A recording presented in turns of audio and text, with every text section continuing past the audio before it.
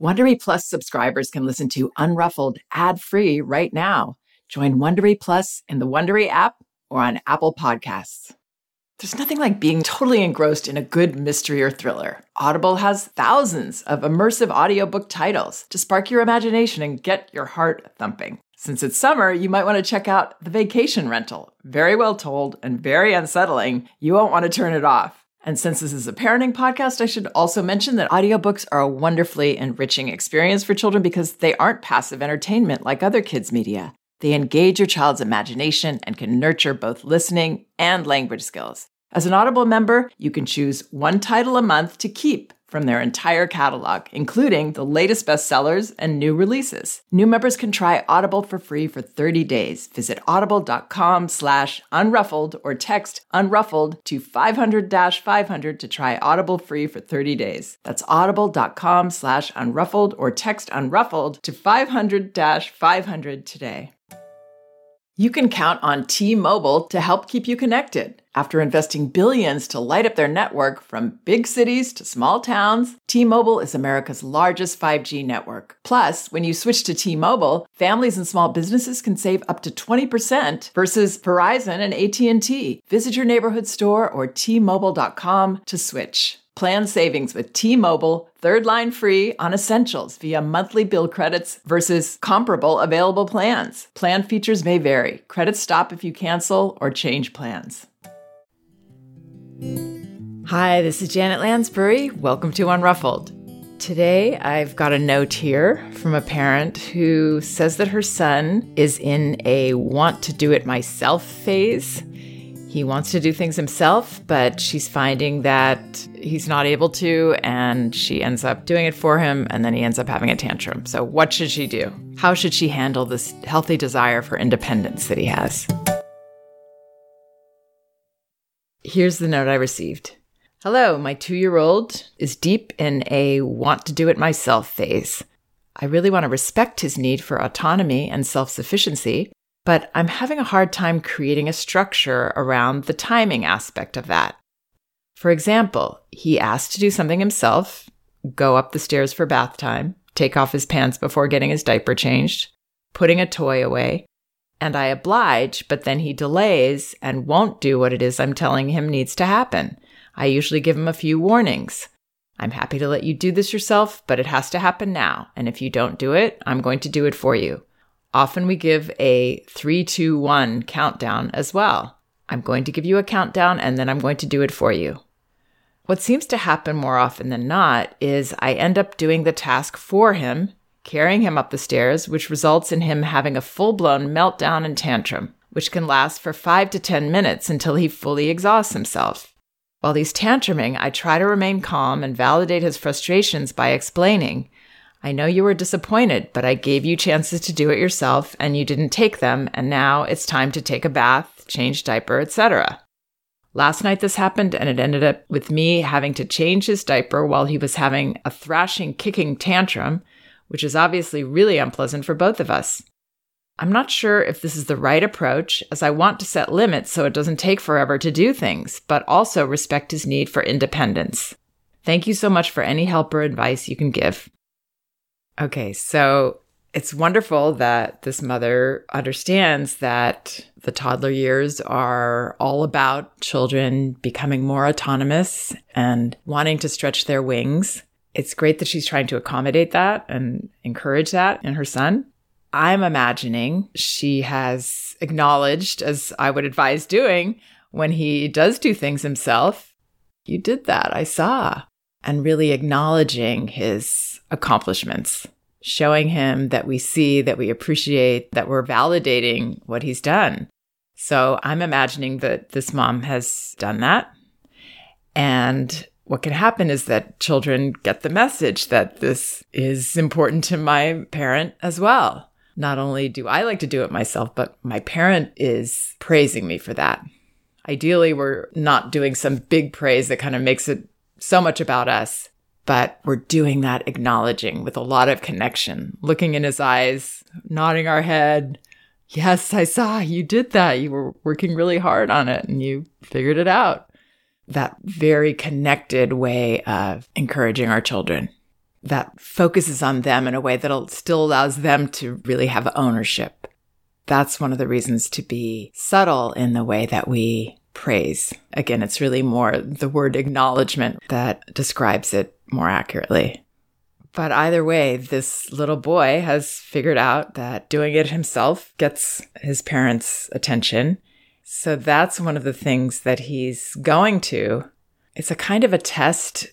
I think he does really want to be able to do it himself, but he's also kind of using that as a way to stall. As his mother notices, he's saying, I want to do it myself, but then he's not going forward with that. He's using an effective tool that he has seen will maybe work with his parent because she wants him to be able to do things himself. So he's using that to kind of open up this space to show resistance, which is actually another way that toddlers explore and demonstrate their independence. You want me to do this? Well, then I don't want to do this. I'm going to put the brakes on. And now he's got this great way of doing it. I want to do it myself. The examples that she gives are mostly the times that I would expect a child to put the brakes on or have difficulty. They're transitional times, going up the stairs for bath time, taking off his pants before getting his diaper changed, putting a toy away. It's the end of something and the beginning of something else. Toddlers have an especially difficult time with these transitions, and they really need more help from us and a little more momentum from us going through. And a lot of understanding that this is a place they're going to get stuck. There's going to be a chance for quicksand in these transitions. And that actually would be the time I would least expect my child to be able to make choices, even follow directions. They get stuck. Those are the times children need our help. So understanding that going into this, and then when he does say, I want to do it himself, you could still honor that, but honor that with a lot of awareness that there's a very good chance he's actually going to stall after he says that. I'm going to need to move him through. And I wouldn't wait too long. As soon as you see that bit of stalling start, pick up the thread right there. Let's say going upstairs for bath time. I want to do it myself. Okay, I'd love you to. You know what? I'm getting the feeling you need a little helping hand. And then you might give the choice, do you want to hold hands or should I pick you up? And then he says no, or he says, I want to hold hands, but then he's not taking your hand. Then I would jump to, okay, looks like you want me to pick you up. I wouldn't leave big gaps there. I would come into this with awareness that my child will probably have difficulty with these times and needs that extra help. What I wouldn't do is create distance, which I'm sure this mother doesn't mean to do. But by saying, okay, if you don't do it, I'm going to do it for you, without meaning to, she's challenging him there, which is actually creating distance instead of pulling him close as her little baby bear that needs help during these times. The countdown.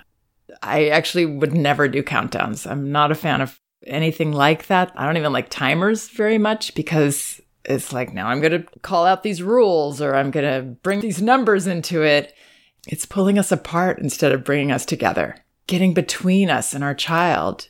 Instead of seeing this guy where he is, he's not somebody that needs the right negotiation to convince him and explain how much he needs to do what he's doing and how if he doesn't, then I'm going to have to pick him up. He's not in a cerebral, let me figure this out and make sense of things place. He's in a little guy, little baby toddler guy, lost. I'm in between and I'm falling and I'm getting stuck place. He just needs help. He needs our arms around him, figuratively or sometimes literally, and to carry him through, figuratively, sometimes literally. Take his hand, carry him up the stairs right away with love, with an expectation that this is part of our job, to walk him through these transitions. By doing that, she can avoid all this wasted energy, all this energy she's putting into, okay, if you don't do this, then I'm going to do that, and 3, 2, 1. And I'm sure it doesn't feel good to this mom, and it doesn't really feel good to her child either. when we're treating our child like we're bargaining with them across a table, or that we're kind of, annoyed with them. We're not happy with what they're doing, and that comes through. I want to relieve parents of doing all that work that really, more often than not, as this mother's noticing, leads to full-blown tantrum. Now we're angry because we've put so much energy into trying to make this work for him and trying to get him to do the things that he really needed us just to help him carry him through. So the want to do it myself is wonderful when he's rested and in his best form.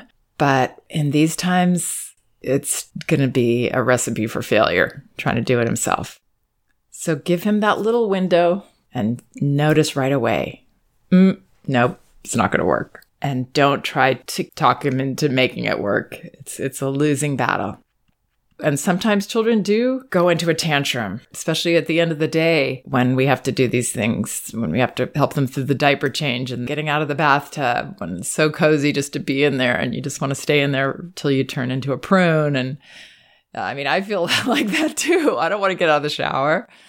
And children this age are so much more sensitive and inclined to resist these transitions, especially when they're tired. So expect a tantrum. And if you come into this early with confident momentum, and that's one of the posts that I recommend most to parents, it's called Confident Momentum. Maybe we feel like we need to give our child more time and more chances and more opportunities to do it themselves. But we can't treat transition times and bedtime rituals as we would their playtime when they're solving problems that they're initiating, or even when they're getting dressed and it's not a rushed time. They're trying to do their button and they really want to do it themselves.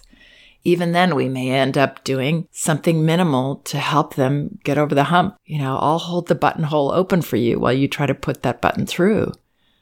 There's usually a way that we can participate that still allows them to do something themselves, but helps them to be successful at it. So doing it themselves when it's about caregiving and transitions is also a time for connection. It's not me waiting here for you and standing away from you.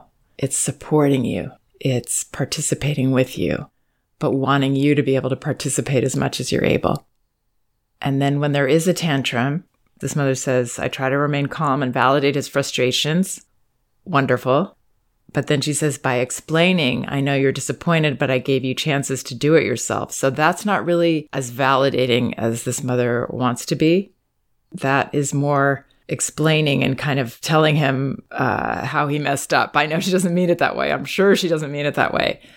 But I know you're disappointed, but I gave you chances to do it yourself and you didn't take them. And now it's time to take a bath. It's like going over all his impulsive behavior and saying, see, you really blew it and you should have listened to me and all this. Well, he couldn't listen and he couldn't do it right then. He just couldn't do it. So especially if we want to encourage autonomy and independence and that self-confidence that children need to be more independent and autonomous, we can't be kind of reminding them of how they've blown it. So I would consider, where that's coming from. I think it's actually this mother's a little annoyed that she did give him chances and she tried so hard to do the right thing and it didn't work. And he ended up having a tantrum and she had to do this. I believe she's probably saying this, again, not consciously, and she definitely doesn't mean to, I'm sure.